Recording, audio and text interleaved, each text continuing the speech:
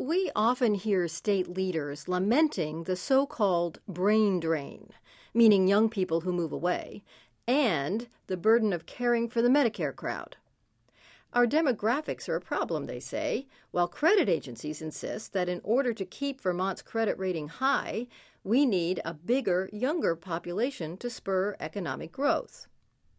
And while it's true that an aging population presents challenges, I worry that people who use ageist rhetoric are discouraging, maybe even insulting, many mature would-be transplants who are working beyond the traditional retirement age.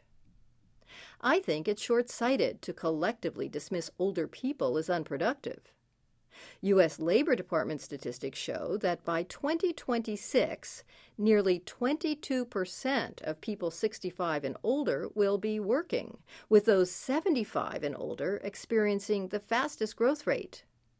Not only are we, continuing to hold down jobs, we also tend to be active in our communities.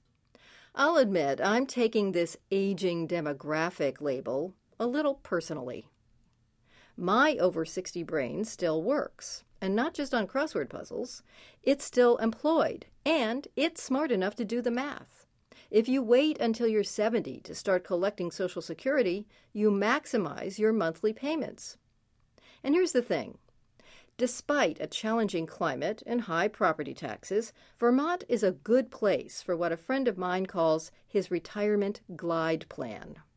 We've got friendly small towns, gorgeous scenery, a reasonable cost of living, and colleges that serve their communities.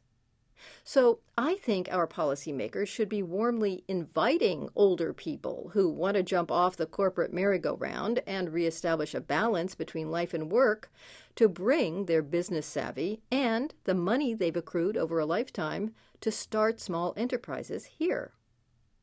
Oh, and let me just add that the men, and they are mostly men, who run the credit rating agencies are themselves no spring chickens.